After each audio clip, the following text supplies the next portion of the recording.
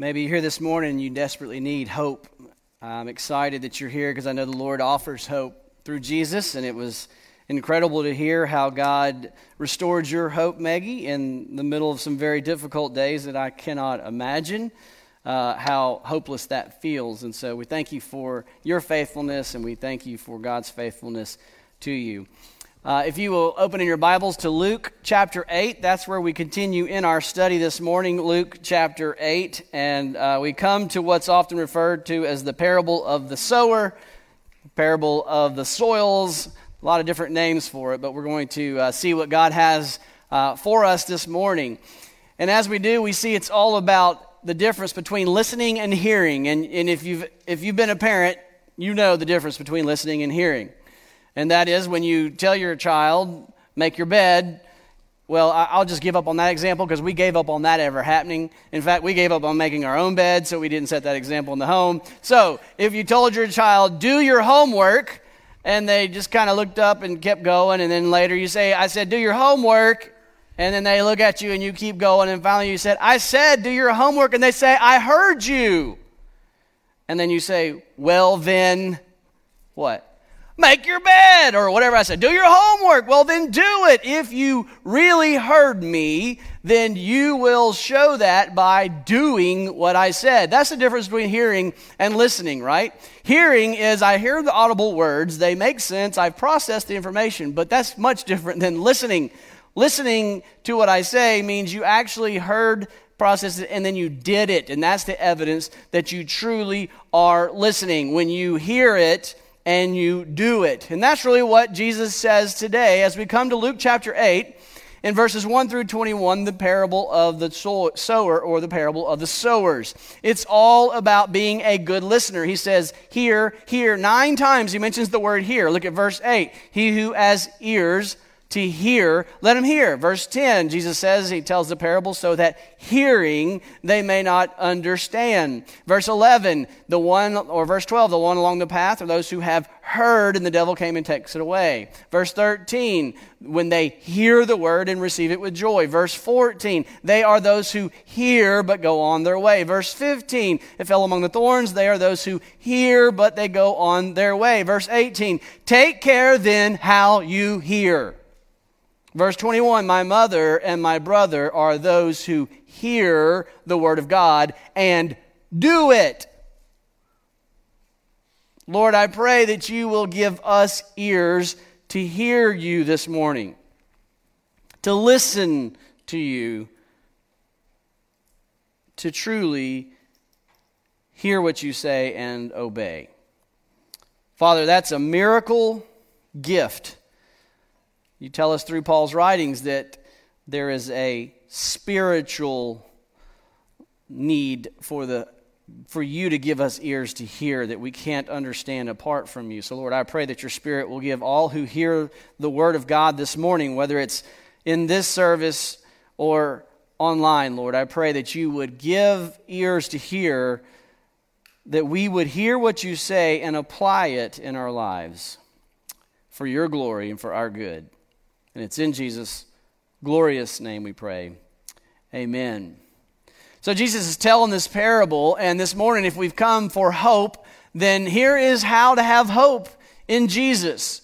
And let me just read the parable to you, and then we'll look at it. In verse 4 of chapter 8, he says, when a great crowd was gathering, and people from town after town came to him, he said in a parable, pause for a minute, he says, there is a massive crowd gathering. The way Luke writes this is town after town, this crowd is growing and growing and growing. And we have been identifying with the crowd all throughout Luke's writings. The crowd is a mixture of people at different places of life. Some are truly committed to follow Jesus Christ. They've left everything and they've followed Christ. That's the immediate 12 that we see Jesus has called his immediate 12 disciples. But every time Jesus teaches to those 12, he does it in the listening of the greater crowd, which puts people in all kinds of places. Some are sincere, some are skeptical, some are just trying to chart out how to destroy him. Some are really genuinely seeking and have questions.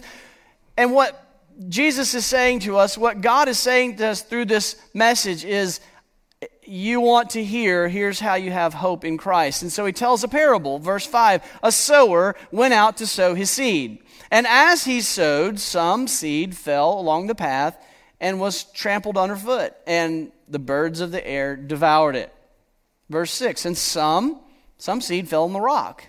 And as it grew, it withered away because it had no moisture. And some fell among thorns, and the thorns grew up with it and choked it. And some fell into good soil, and it grew. It grew and yielded 100-fold, a massive yield of fruit. As he said these things, Luke says, as he said these things, he called out, "He who has ears to hear, let him hear."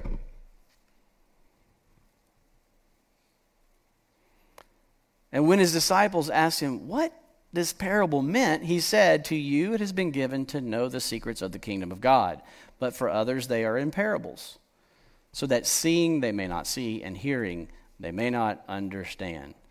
So Jesus tells a parable to his followers with the listening within earshot of the crowd so that they can hear.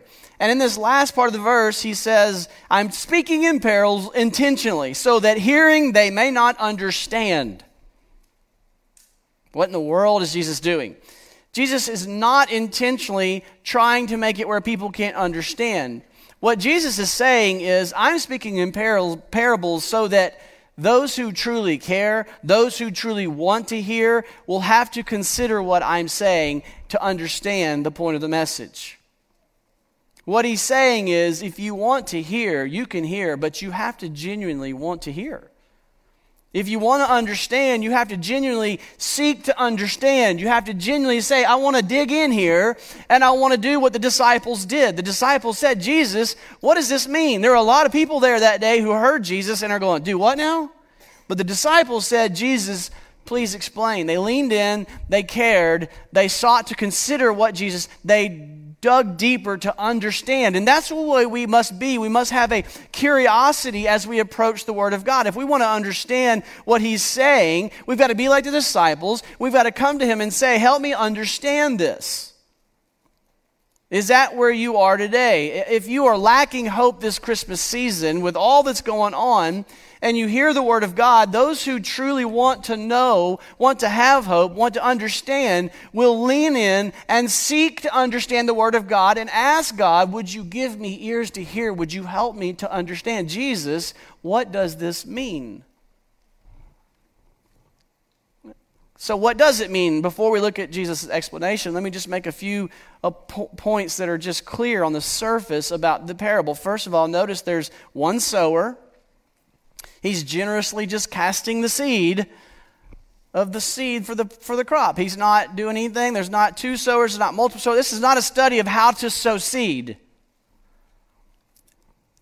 Then there's several different soils mentioned.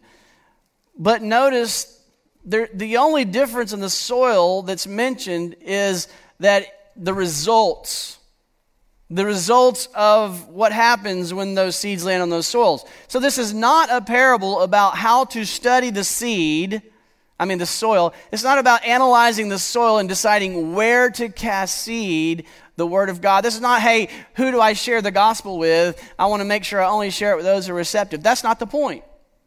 The point is, the only thing that's really standing out is there's only one good soil, but that soil is only called good after it has been mentioned that it produces a tremendous yield of fruit. That's the point. The point of the parable is the soil that produces good fruit, that's the good soil, i.e., produce good fruit with what you hear. And so he begins to explain it, and we're going to pull 4 attributes of a good listener from this parable. Please write these things down. Get your phone out, take notes, because I'm going to get very practical. I'm going to mention very practical resources that I hope you will take home with you, especially as it relates to how to be a good listener to God's Word. I'm not talking about just being a good listener to your parents, though that's very important, but how to be a good listener. And the way God speaks primarily to us is through the Word The very idea of it's called a word. God's word to you. The best way to listen to the word of God is to read it. And so really 4 attributes of a good reader of God's word. 4 attributes of a good listener to God's word. The first is, number 1, a good listener hears God's word and does what? All right, y'all gonna have to wake up. Let's try that again. A good listener hears God's words and... All right, let's try it one more time. Believes it. What do we do? Here's God's word. Believes it. What's for lunch? I got my grocery list. I got so many Christmas presents to buy. So bear with me here. Let's try it again. A good listener hears God's word and believes it. That's it. So look at verse 11. Where do we get this from? Jesus says, now, the parable is this. The seed is the word of God. So he's explaining to us, okay, the casting of the seed is the word of God.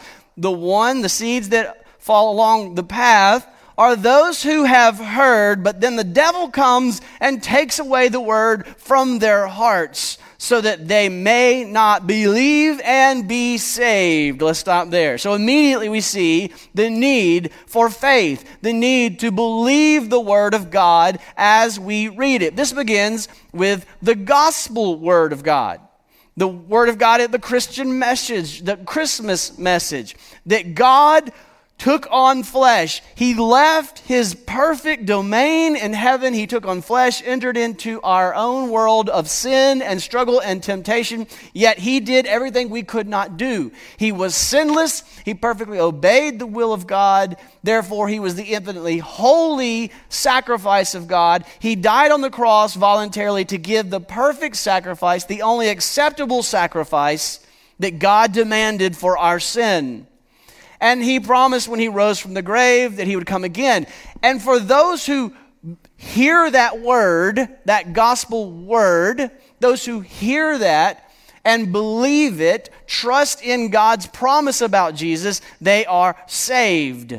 They may believe and be saved. They get credit for Jesus' perfections, though they themselves are not perfect. And that's the message of the word of God in totality. That God gives us salvation through faith in Jesus Christ. Do you receive that with faith? If so, then you are saved. But notice it's a binary choice. Notice that there's 2 responses here. We receive, it's God's word is spoken, it presents reality according to God, and we are faced with a binary choice. We either realign ourselves with that reality, the salvation is through faith in Jesus Christ, we believe God and I are therefore saved, or we believe Satan. It's that clear. It's a binary choice. The Bible makes it clear there are 2 choices. Either believe and align yourself with God, or you believe the lies and deception and the twisting of truth of Satan, and you're aligning yourself with him. And I think too many times those who are in the middle like to think that there's some prettier middle ground, and that's not the way it's presented in the Scriptures. We clearly are either going to believe God or we're going to believe the devil. The devil's very job, his very purpose, his very reason, and his very MO is to twist the truth so that we don't believe, and therefore we forfeit our opportunity for salvation. So you must not believe the lies of the devil, who's out to deceive you and lead you to destruction and allow him to steal your salvation. He can't steal it without your approval, without your permission. The Bible says, resist the devil and he will flee. So I know it sounds a little bit like, well, man, that poor person didn't have a chance because the devil stole the seed. No, it's a parable, and we know from the Scriptures that you have a genuine command in Scriptures that God genuinely commands you. The onus is upon you to believe. You must choose, will you believe the gospel of Jesus Christ and be saved, or will you believe the lies of Satan and forfeit your salvation, i.e. allowing Satan to swoop in and steal the seed, steal your salvation from you? It's in your power to decide. It's not apart from God's grace. He enables it, but the Bible presents it in a way that you just need to worry about your role. Anyone who seeks to understand and believe will be saved. I love Mark 9:29, where a father is struggling to believe what Jesus says, so he cries out, "Lord, I believe, help my unbelief." And that was enough for Jesus. A good listener hears God's word, and does what? Believes it. Now, practically, how do you apply this? Well, I would say begin by prayerfully reading the Gospel of Luke. Luke says, I want you to have confidence. I want you to believe and be certain of these things. And so I would say read the Gospel of Luke over and over and over and over, praying, God, give me faith. God, help me hear your message. God, give me faith to believe. If you're struggling to believe and you just sit in isolation and you open your book and you say, I don't know if any of this is true, and you just plop it down on the counter and you never look at it again, well, that's on you. He says, he who has ears to hear, she who has ears to hear, will dig in and seek to truly know the truth, and Jesus will explain it and give you faith. So which are you? Are you sincerely seeking to understand the Word of God and to know its truth? Will prayerfully read the Gospel of Luke over and over this Christmas season. What a beautiful time to do it. A good listener hears the Word of God and believes it. Another thing you can do very practically is if you're struggling to believe, I found one of the greatest things I did. There's many reasons we may struggle. I really found my faith just skyrocket when I really understood how we got the Bible. So John Sailhammer wrote a little bitty, not easy to understand, but a little bitty booklet called How We Got the Bible. And it just rocked my world with confidence. How We Got the Bible. This isn't just some... Anyway, I don't have time to go in detail. How We Got the Bible by John Sailhammer. That's a great little resource. Know Why You Believe by Paul Little. If you're struggling, you need a little help, read the little book, or the book Know Why You Believe by Paul Little. Or Tim Keller wrote, not a little book, a deep book called Reason for God by Tim Keller. Or you may like The Case for Faith by Lee Strobel. Or How We Got the Bible, I already mentioned that, by John Sailhammer. So there's a lot of good resources out here in our bookstore. There's good resources. If you are struggling to believe, you have to dig in if you really want to grow in your faith. A good listener hears God's word and believes. Second, a good listener hears God's word and what?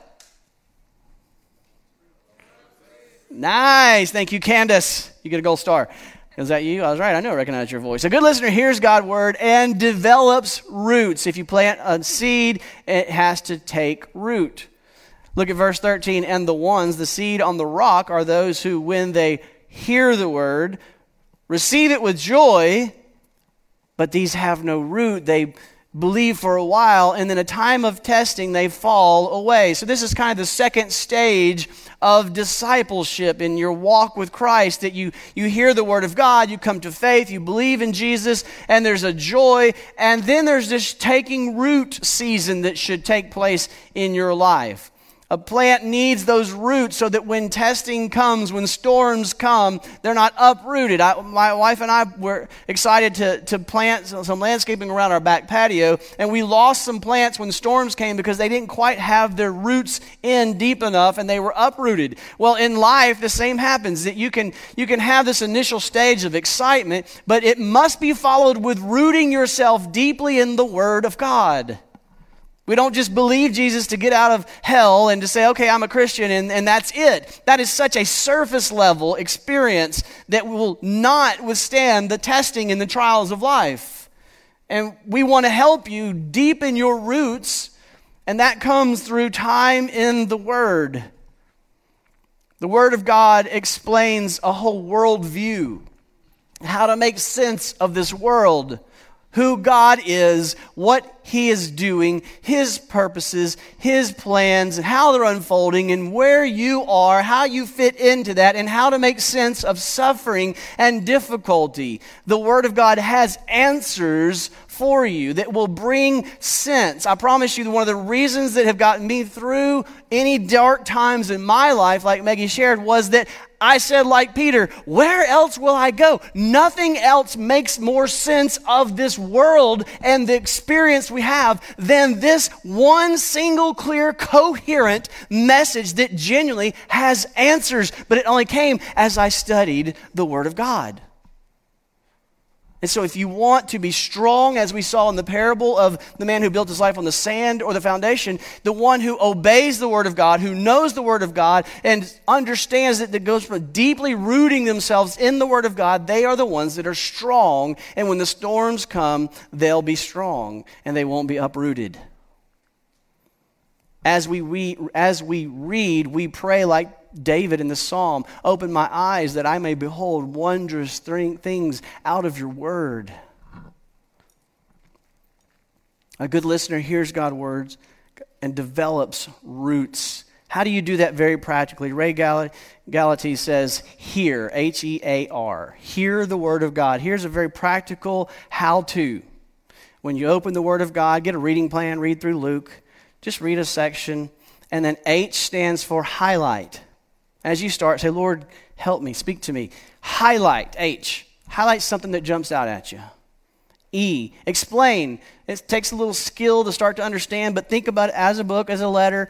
The author has an intent. What is the author trying to say in the way that he wrote it? It's the flow of a letter. There's some very practical skill in reading the Bible like a book. Is what is he saying in this flow of this letter to make sense of it? Explain what it's saying. What is he saying? Well, that's what God is saying to you. It's not some whatever God wants to say. That's what God is saying to you, what he said through the word. A is, how does this apply? In other words, in your unique life, how does this punch you? Where does this hit you in the circumstances that you're in right now? As your circumstances change, it'll hit you different in different times of life. And then you write that down. And then R is respond. Write down how you're going to respond and do it. And you will deepen your roots week after week, day after day, week after week, month after month of hearing and obeying and responding to the Word of God. And you will be rooted and grounded in the bedrock strong foundation of God's Word. A good listener hears God's Word and tends to weeds. So a good listener hears God's word and believes. A good listener hears God's words and develops roots. Third, a good listener hears God's word and tends to weeds. If you plant a plant in the ground and you get past the point where it's actually developed some root system in there, what happens if you just walk away? You see, I like that part. I like new. I like all the new stuff. I like planting. I'm like, yeah, this is awesome. And now I'm like, Dana, it's yours now. And I was like, you like tending weeds? She goes, I don't like tending weeds. I just like it more than you like it. I'm like, okay, I don't like it at all. But what happens if you don't tend to the weeds as they grow? Weeds crowd out the root space, stunting the growth. Weeds compete for the plant's food. They block the sun. They steal the water. They crowd out the plants. They introduce disease into the plants. They serve as homes to foreign insects. In order for the seed to really grow and be healthy enough to produce fruit, it must not be competing with weeds. The same is true in your spiritual life. As a disciple, and you hear the Word of God, and you're studying the Word of God, and you're deepening your roots, weeds are going to grow up. Well, what are weeds? Well, Jesus tells us a couple examples. He says the cares and riches and pleasures of life. So what we see is as we're trying to follow Jesus, we go through great times with excitement, the joy, and we're studying the Word, and we're so excited about our new understanding and our salvation. And then as time goes on, busyness starts to happen, and so we stop reading the Word as much as we did. We stop praying as much as we did. And so now the things of the world start to be more important, and they start to capture our hearts, and they start to steal the affections of our heart, and we start to worry about, either we worry that we don't have money, or we're pursuing because we do have money, or the world and things of this world start to capture the affections and our priorities, and our heart changes. Those are weeds. Or a struggle of our flesh starts to be so important and so blinding that there's no more sunlight coming in, and disease is taking over, and we have to deal with those things. We have to be constantly, how do we deal with those things? Well, we constantly have to be reviewing the gospel, reviewing our sin and the fact that God saved us despite our sin, and the amazing truth that he gives us credit for his righteousness becomes the fuel, the flames, the fertilizer, and the weed killer. It's what we keep stirring the affections of our heart for God, what he's done for us, and that fuels us getting rid of idols, getting rid of false idols that steal the love and affections of our heart. Now, how do we do that? Well, I think when you struggle with things, you have to learn the skill of how to deal with that in the Word of God. And I want to give you two very practical resources. First of all, BibleGateway.com. That's a concordance. A concordance is you can look at a word and say, where is that word used in the Bible? If you go to BibleGateway.com, type in a word, it'll show you every verse that mentions that. Another very helpful tool that I use all the time is ccef.org. ccef.org. Nobody's writing down. I'm assuming you're all going to watch it online and write it down later.